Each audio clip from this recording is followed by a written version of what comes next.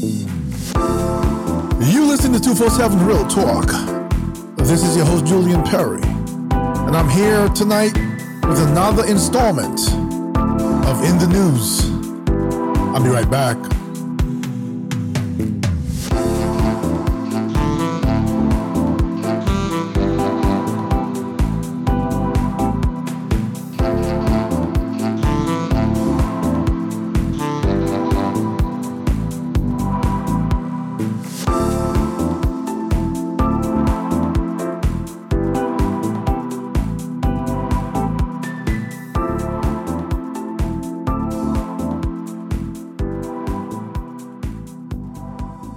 Good evening, all. Welcome to 247 Real Talk, another episode and another installment in the series In the News. Some of you would remember, and most of you who follow this podcast remember that I started this segment of In the News where I discuss different topics from the headlines. Please excuse me if I'm clearing my throat. I still have some residual cough left over from a cold I had caught from my kids, 4 or 5 weeks ago. Anyway, In the News focuses on things in the headlines, and once again, unfortunately, I'm caught in a position where I have to just, jump right into it because I have a guest that I've scheduled 3 times. And this is the 3rd time that the guest has not shown up on the show. That is not something that happens often, but obviously whenever they do that, it sort of messes up the schedule. So I guess it's a good opportunity, looking at everything in an optimistic way. It's a good opportunity to do another episode of In the News. I'm going to start this episode off with something that's been in the news for the last few days. It is the movie, I think it's called Rust, that was being shot in New Mexico and with actor Alex Baldwin. And he used a prop gun, and the prop gun had live ammunition. And he pointed at the camera woman because that was the shot that they needed. And when he pulled the trigger, live projectile went out, killed the woman, injured someone else. It's a very interesting scenario because you're hearing all sorts of stories, and I've chatted with a few people about this, and we kind of worry we kind of wonder, I should say, in the world of information, misinformation, what do we want to say? Different strokes for different treatment for different folks. What the approach to this issue would have been, say, had it happened in the middle of New York City. One story says that the crew took the prop guns out, used them for live, target shooting. And somehow in the mix-up of all of this, live ammunition ended up in the gun. A gun that was supposedly checked 2 or 3 times before it was handed to Alex Baldwin. So it was interesting to, get you more perspectives, and as you guys send me emails. And what do you think about this? Number one, they're being very careful about filing charges, but I think that it's a very gray area, because I think that the first question would be if people do take the guns out as a norm for live target practice, is that allowable? Are there any regulations within the film industry that say that the gun that's being used for prop should never be used for, live target practicing? And should it be a fully functional weapon to begin with? I mean, is in this day of technology, can it be a weapon that doesn't actually fire a projectile, or just like they would shoot a blank, would replicate something like that without the risk of loss of life? And does anyone think that the investigators are dragging their feet here because of the industry and because of who it is, or Do you think that this is just, good, fair police work? Let me know your thoughts on that. So there's quite a few things I want to touch on, about 4 things. I often say in these segments that they won't be very long, and I try to keep them short, but, sometimes the conversation gets juicier.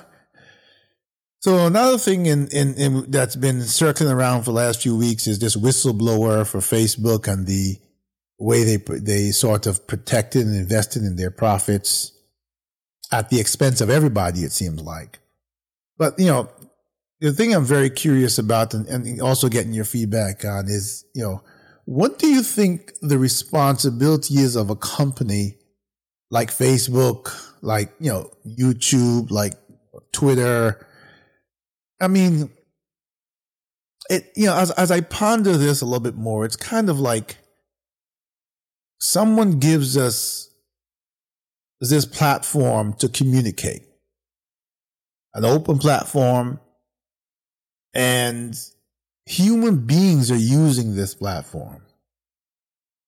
And somehow we got from an innocent start to a place where people have to be held accountable, not for what they say on Facebook, but for how Facebook or Twitter or any one of these platforms actually maintains its sort of scrubbing of all the posts and everything else I put on there to make sure they meet certain standards. Now, this is a complicated issue. I remember a few years ago a story about a young girl who took her life, committed suicide because the mother of some other student basically bullied her into the point where she felt worthless, and she took her life. That's a criminal act. That's a criminal act to me, whether you do it on Facebook or whether you don't. But when you build something like Facebook, Twitter, and all these, Instagram, and there's so many social media platforms out there, so forgive me if I don't name all the major ones. And you build it with a concept of communicating, and you have all these positive ideas about it. And then all these things start to happen where people start to use it for their own greed, for their own anger, for their own uses, for their own promotion, for their own. How difficult does it become to monitor what has to be, since this Facebook has millions and millions of users, it has to be billions of moments of dialogue each day. And basically, who do we hold responsible for this? So I want to look at it from a different perspective. And please, folks, don't get angry at me. When I discuss things sometimes and I say different perspective, it's not really me sharing my perspective sometimes. Sometimes it's just me offering up different perspectives on this show and maybe playing devil's advocate, or sometimes, going way off in one direction in an effort to provoke thought as human beings, for us to think about ways that we can become better human beings. Let's look at the world, or the world, before Facebook, before the internet. We had similar crimes.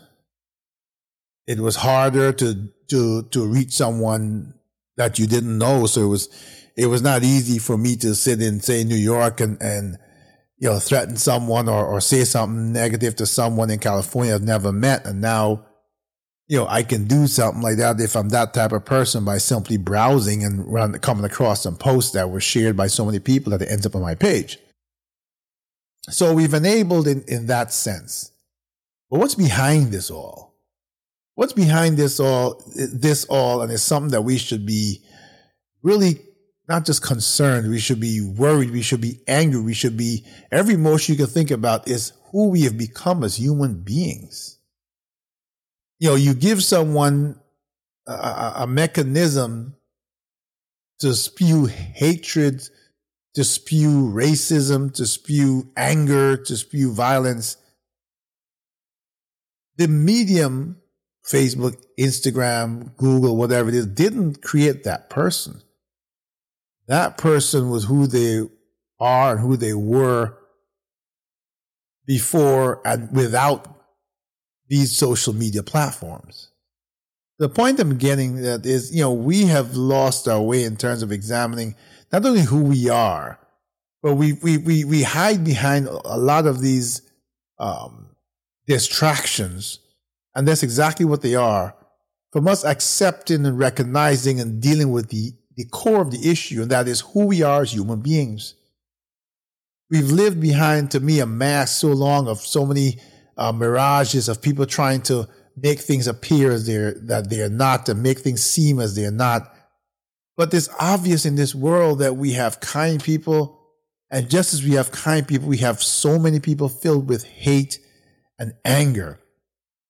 People hate you because of your color of your skin, because of your gender, because of your preferences in life, because of the things you like, and in many cases, just because. People kill every single day around the world just because. And we think that, and I'm not saying it's wrong to say to these social media platforms, hey, you've got to become part of the solution to somehow, go after these people who are spewing this unacceptable behavior, so to speak, and find a way to stop it or remove it from your platform. But that doesn't solve the problem. This unacceptable quote unquote behavior existed prior to any social media platform. And so while, yes, they have some culpability, because I think especially when they're doing something for profit, there's a responsibility, to meet a certain core group of ethics and morals in something like this. At the same time, as I said, the core of the problem is who we are as people, how we hate each other for no reason, how we forget the fact that we all came from one creator, and we're all, I have a few favorite TV shows, and a couple of them across the shows, some character says the same line. And it's a line of truth, although it's done for some sort of dramatic effect in the show. They basically say something to the effect of, none of us gets out of here alive. So if that's the case, then what is it with us human beings that we feel that when we get this gift of life, we need to live it in a way that's destructive, that destroys another human being? What is the gain here? I mean, if I was the most hateful person in the world, and I got to do anything I wanted and I destroyed everyone, when I'm all done, then what did I gain? And I'm saying this because I think that I feel every day as I look on at the world, as I interview guests for this podcast, as I learn of stories of tragedies and troubles and struggles that people have gone through, many of them unnecessary, many of them unfair. It's almost, I get to a point of disgust sometimes as who we've become as human beings. The ability and the brilliance we have to evolve and do amazingly good things, so many of us have chosen to go in the opposite direction. So many of us have chosen to blame others for things that, issues or challenges that we have, and to take it out on others. 247 Real Talk is about empowerment. It's about sharing stories, good, bad, or indifferent, with the purpose of making our lives better by providing a way for us to listen to someone else's story and to understand what they're going through, and maybe have some empathy and look for a way to help, or find that we have similarities and we can help each other, and we can be empowered if we're hiding in the shadows of despair. And sometimes I wonder when I come on this show, when I meet guests, or I have my monologues or whatever, how much of a difference am I really making? What keeps me going is knowing that the feedback I get from my guests, and it's so powerful that I know that I'm helping someone somewhere. But it sometimes seems like such a daunting task because I come across such incredibly great human beings, and I come across such incredibly disgusting, forgive me for saying that, human beings. People who don't care about anyone else in the world but their goal in their mind, even if their goal is destructive. And no matter how much I tell them, how many shows I tell them to listen to, how many times I speak with them and try to appeal to that core human being that has to be in there somewhere, I can't get to it. So, that was a bit about Facebook and the social media platforms and a bit of my own rant. Let me know what you think. Let me know. First of all, I guess if the question would be, especially for those who like technology, would the world be a better place without social media? And if you say yes, then tell me what you would have put in its place to create the advances that we have made today. And let's keep in mind that social media has created a lot of positive things too. Many positive things. I think in terms of even family, for me personally, I got on Facebook because I found out that close family, blood family that I grew up with as kids, and we had kind of moved to different parts of the world and got separated, were on social media, and that was not only a ways to reconnect and reunite, but it was also a way. It also creates a way that I stay in contact with them to this day, and they're all over the world: Australia, California. I've got school friends that I grew up with that we were really close, and they're in Taiwan and South Africa and Vietnam. It's amazing how people grew up in one place and then we sort of disperse according to how life takes us. And it's amazing to find out 30 years later where people live around the world. So I'm going to go on to the next topic. And this one is one that I've spoken about a few times, but it keeps giving me material for conversation, so I go with it. We have a couple of things on about vaccines and mandates that I'm going to touch on. So this week especially has been quite a tumultuous week in New York. The mayor of New York implemented vaccine mandates for all city employees. Now, of course, that includes, law enforcement and firefighters and everyone, and people are up in arms. And it ties in, quite interestingly with the mayoral election that's going to be, I think, was it next Tuesday? Yes, this Tuesday coming. And the perspectives of the two candidates, the Democratic candidate saying that he agrees with the mandates, but he doesn't agree with how they were implemented, that he would have had the conversation in a different way. The Republican candidate saying, hey, you should never have had mandates because the fact that you were allowing people to be either vaccinated or to have regular testing was working.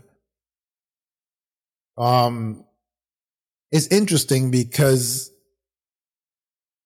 I don't know where I still am struggling to wrap my head around this whole vaccine thing, and I'll tell you why. I'll tie it into a third part. So the FDA recently, I think as recently as today or yesterday, approved the vaccine for children 5 to 11, I think it is. There was one member who abstained. There was a conversation I saw on TV where they interviewed this one member of the FDA. I think he was a doctor. And I don't know if all members are doctors, maybe. I'm not sure what the composition is. But basically, he made a valid point that made me stop again. Every time I think I've got a handle on this, something new pops up in my mind and something new pops up in the news. I have a very good friend of mine who's been a guest in this show, and he and I will chat about vaccine mandates from time to time. And we every time I have a show or we hear someone else has a show, we come away with a new perspective, and I guess it becomes a bit confusing as to exactly what decisions to make. The point this doctor made that I heard on TV was that he disagrees with giving children this vaccine because it has not been tested long enough. Well, this is the argument that adults are making too. So I'm going to get into this a little bit because he was challenged by the news report and said, hey, we give children polio and measles and mumps and everything, from a very young age. And his rebuttal was brilliant, to me at least. His rebuttal was, that's okay to give them all those vaccinations because those things have been tested for 10, 15, 20 years. Those things have been tested and proven. They've passed the test of time. Any adjustments that need to be made to the formula were made, and they're ongoing now, and there's no question about them. In the rush to save lives and in the rush to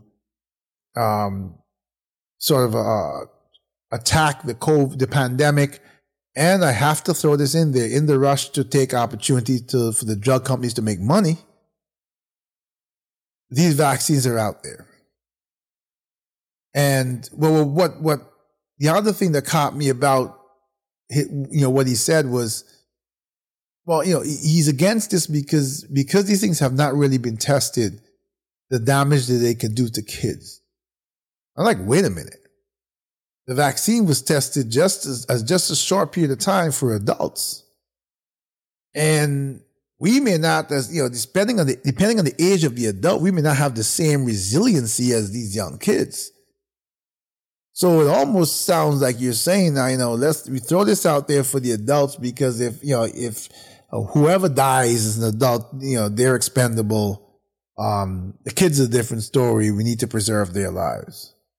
And what's wrong with that, apart from the obvious, is that you bring it right back to the question to the people who are refusing to get vaccinated. People who are saying, look, I face a world of uncertainty. There's cancer. There's all sorts of, there's heart disease. There's all sorts of things out there. I can't even come up with them in my head at the moment, but there's all these illnesses as we get older that we pray that we don't get, and we try to eat right and exercise and some of us, whatever the case is, however you choose to approach your health and preserving your health or maintaining your health, I think underneath that, most of us have a desire to live. So with all these challenges already facing us, some of which may have come from, unknowns, now we're saying you're injecting my body with something else that 5 years from now you can tell me, hey, guess what? It caused this or it caused that. We found out that this is the effect after a certain period of time. Now, again, I sit here as a person who's vaccinated. I had COVID, and as I repeat this over and over again, and I was vaccinated. And at the time, I jumped at the opportunity to be vaccinated. But honestly, the logic and the thought process that I put into it now did not exist then, because I jumped at the opportunity to be vaccinated because I had COVID, because I experienced the devastation of the illness, because it was one of the worst illnesses, if not the worst I've ever experienced. And so my mind was wrapped around, prevention and making sure that, based on what we were being told then, that I would not have to go through this again, which we found out is also a fallacy, because people are fully vaccinated getting COVID. Okay. And then we heard that other affirmation that, well, if you get vaccinated, you get COVID, but you won't die from it. And now people are fully vaccinated and dying from COVID. And now we hear, well, most people won't die from it. So it seems like the statements of the efficacy of the vaccine are forever changing to fit the scenarios rather than being a constant, and that is worrisome. And so, as I said, being someone myself who's vaccinated, I still kind of I understand the people who don't want to. I understand the people who are saying, I'll take my chances now because I don't trust you. I don't trust the drug companies. I don't trust. And I've spoken a lot on these podcasts about people's lack of trust of government, but I realize I haven't really mentioned the other lack of trust, and that's lack of trust in drug companies. Drug companies. I mean, if I had to go into a business tomorrow that I could choose any business where I'd probably choose a drug company. When you're ill, when you go to a hospital and you see a relative lying there fighting for their life, it's almost like the Matrix where they come out and you make a choice of the red pill or the blue pill. These drug companies, come to you and say, we've got a vaccine. Now we read, they'll list 100 side effects that are detrimental to life, but there's one, the medication is designed to do this one thing, and that's fix the illness that your loved one is suffering or you are suffering, to a certain percent at least. And so we grab onto what these drug companies do as our only hope at times. And I'll be honest with you, even people like myself who are faithful people who believe in our Creator, who believe in God, none of us is perfect, and you sometimes get to a point where can they get this drug, and you almost put that drug as the golden ticket. And so the drug companies, number one, get to charge whatever they want. There are treatments out there, and you ever notice that if you have an illness, and they'll have tablets or certain tablets or whatever, but as you get to the alternative treatments, when they say, well, the medication is not working, but we have something else you could try, it's something else from the drug company, but the price goes up and up and up and up. I remember a few years ago, I was standing in a CVS drugstore, and I was waiting for something, but on the counter, there was a price sheet. I'm not sure why. I can't remember what the drugs were, if they were targeting a specific illness or what, but there was a price sheet with drugs and cost of drugs per pill. And as I just kind of, glanced at it, what caught my eye was there was a specific medication. I should have taken a picture of it with my phone. But that medication was, and wait for it, it was $3,000 and something for one pill, one tablet. One tablet. And imagine if you're a millionaire and they come to you with that and say, look, you've got this illness. This is the medication. This is your only chance at living. You don't know if you're being told the truth. You're at the mercy of them. So what do? If you can afford it, you spend your money on buying these tablets. You spend money, dollars after dollars after dollars after dollars. And in many cases, you still lose your loved one. The drug company doesn't have to reimburse you, right? I mean, if my car breaks down and tell me it's a transmission, and you sell me a new transmission, and the new transmission doesn't work, well, one of my options would be to take back the new transmission and get a refund, right? You can't refund the life. The drug companies say, well, that's the drug we had. Everything spins so that, it was the best, but, your loved one, the chances were, and this complications and, whatever the case may be. But either way, I'm saying to you, these companies get paid and have really no kind of, it is so difficult to fight against them.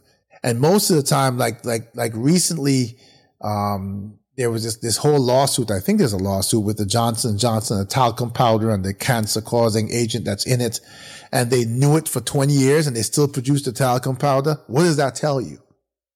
And then what makes it worse is that the Johnson & Johnson is one of the companies that has the COVID vaccine.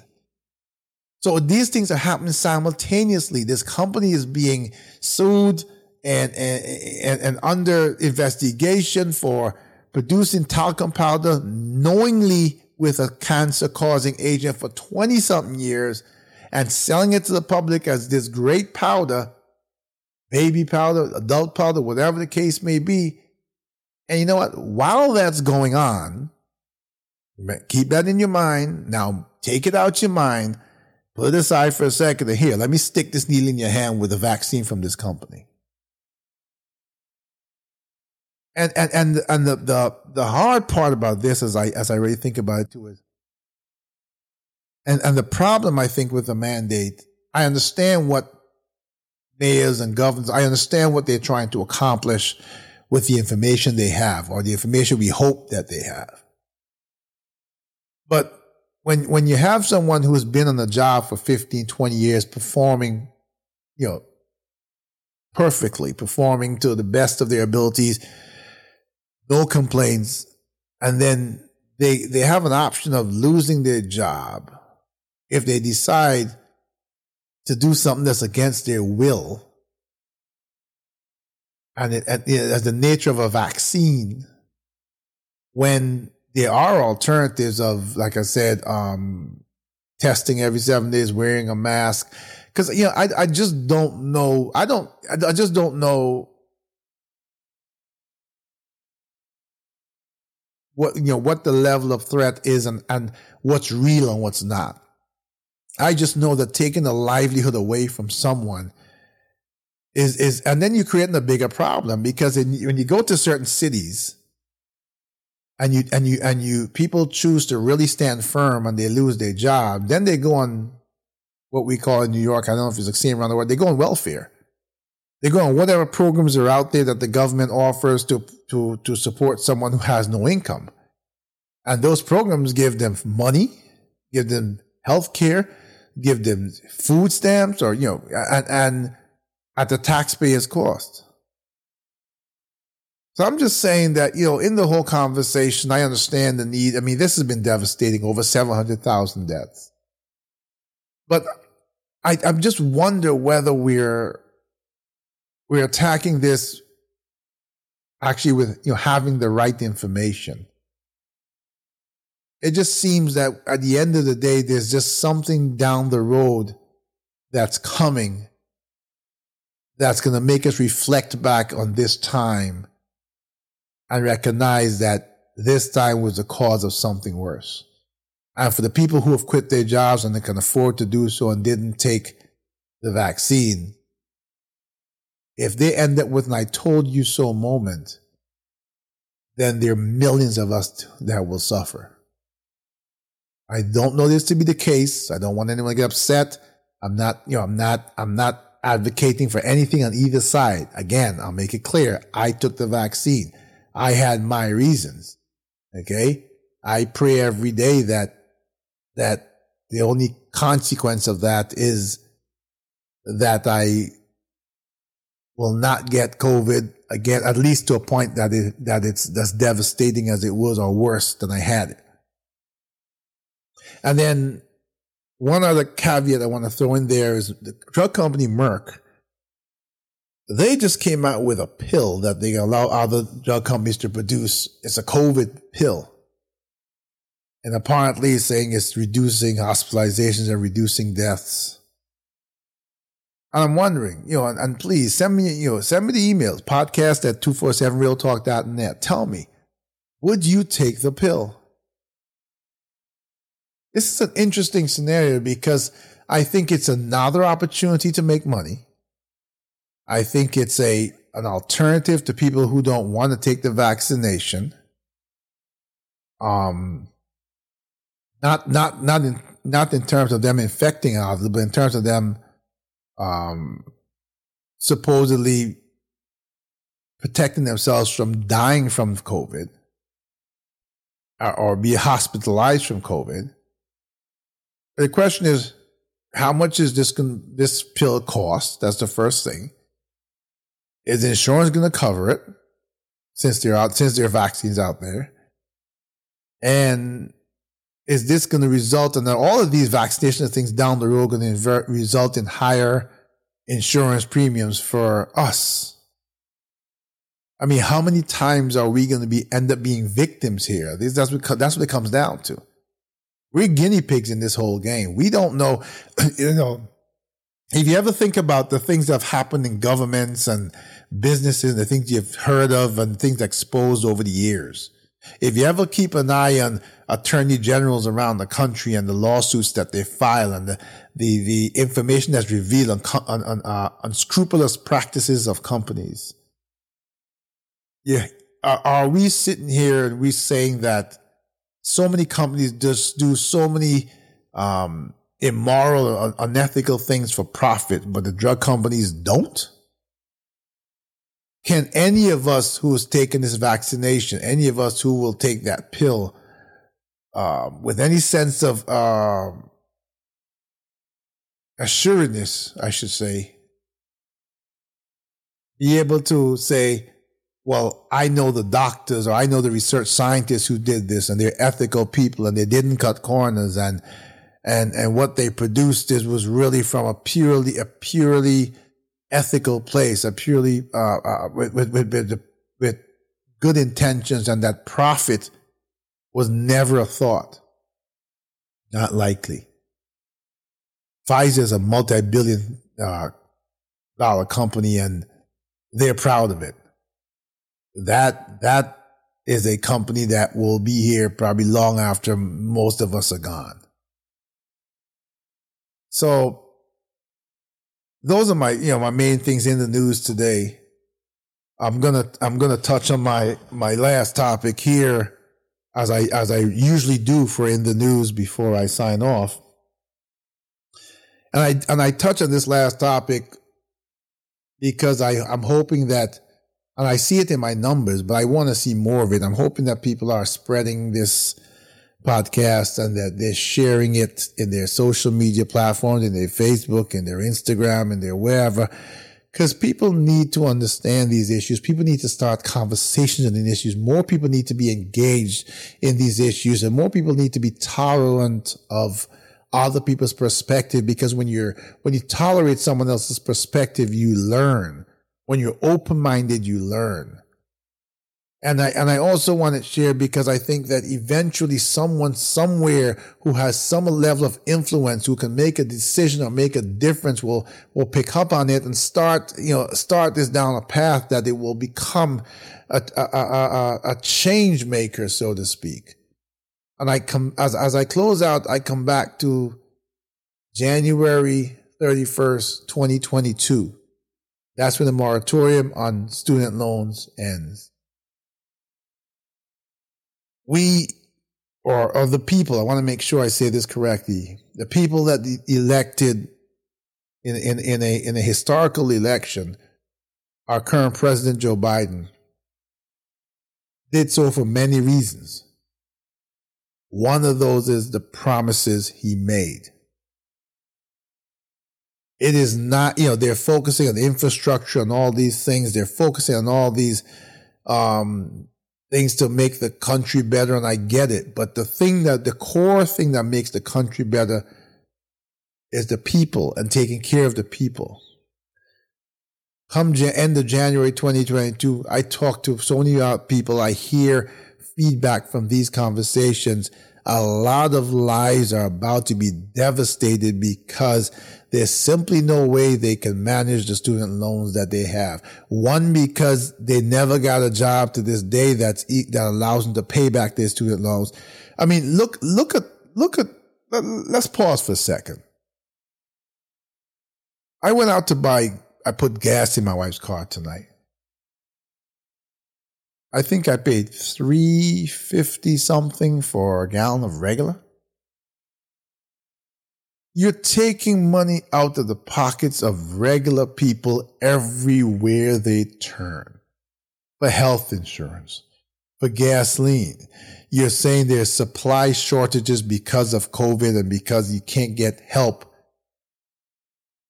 And so the prices of everything has gone up or is going up. And on January 31st, 2022, you're going to turn around now and say to people, you need to find this money to pay federally guaranteed student loans, whether or not the degree you got was worth the paper was printed on. We paid the schools. Now it's on you. To heck with you. Let the schools survive. Let us survive. Let the businesses survive. Let the drug companies survive. Let the gas companies survive. Let all the industries survive, and kill the people. Punish the people for making an effort to be better.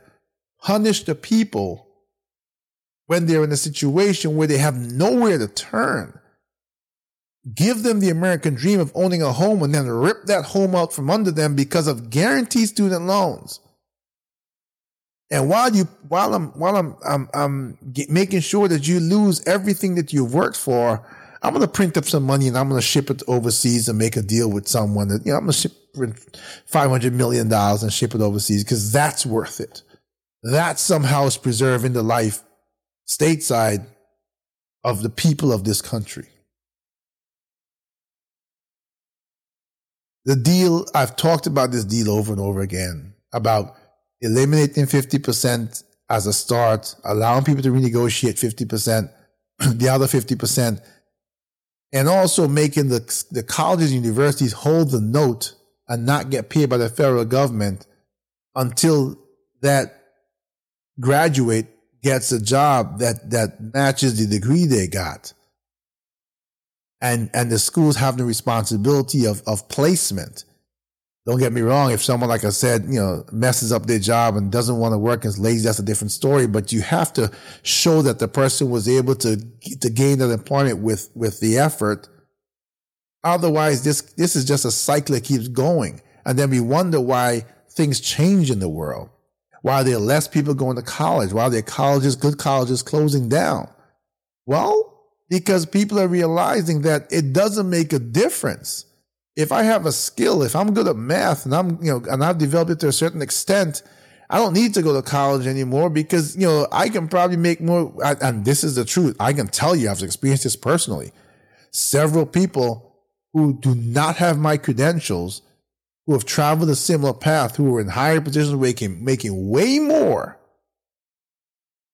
I'm not saying they're not great and talented people. I'm saying that the sacrifice and to get the credentials I have and to achieve them does not have any kind of impact, does not create any advantage to me over the person who simply doesn't, and they have no student loans.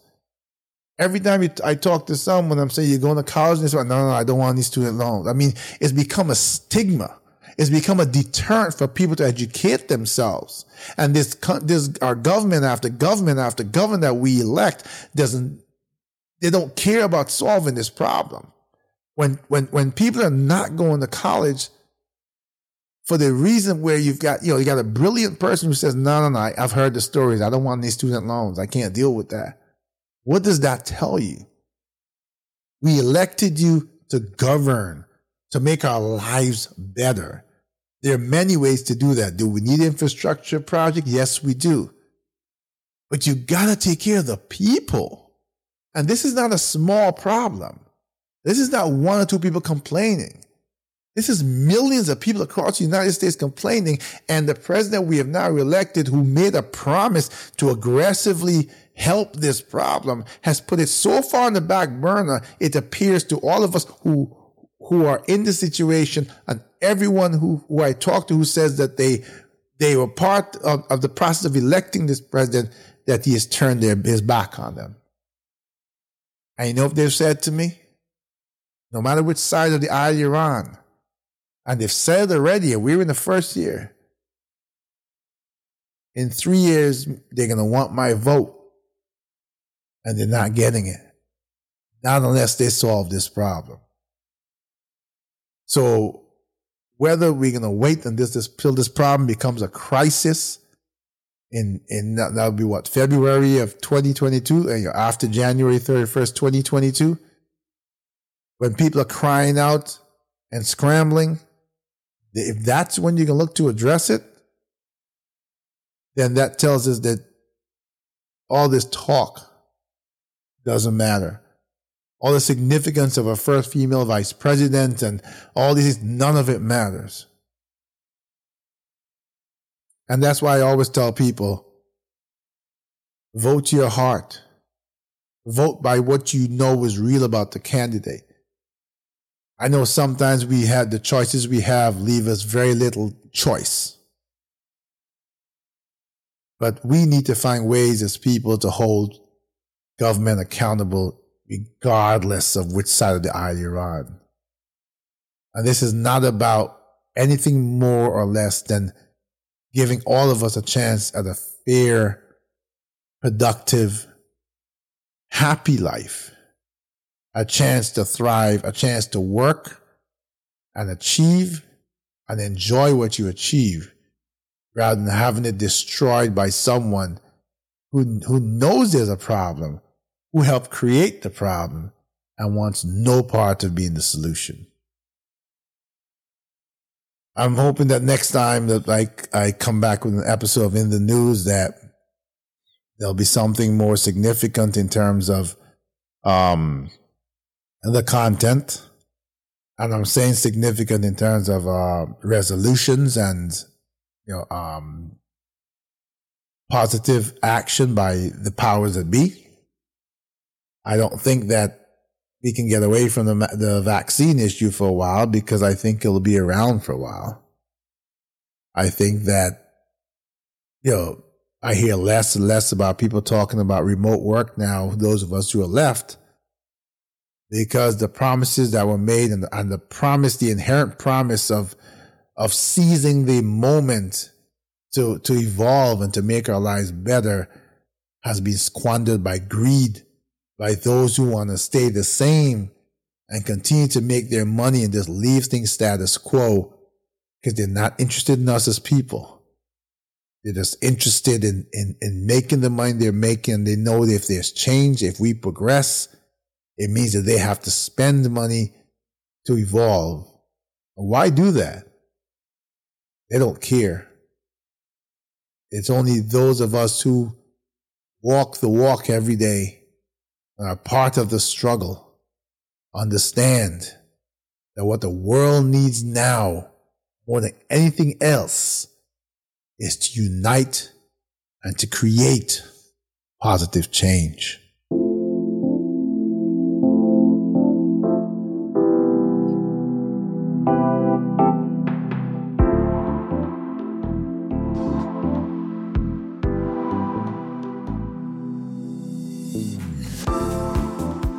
As always, I want to thank all of my listeners, my supporters, for your incredible loyalty, for engaging me in conversations in between podcasts, in between episodes, for your continued support, for the ideas of conversations that you bring to me, and for being engaged and united in this struggle to step forward and to make a difference in this world, to make our lives better, to make the world a better place.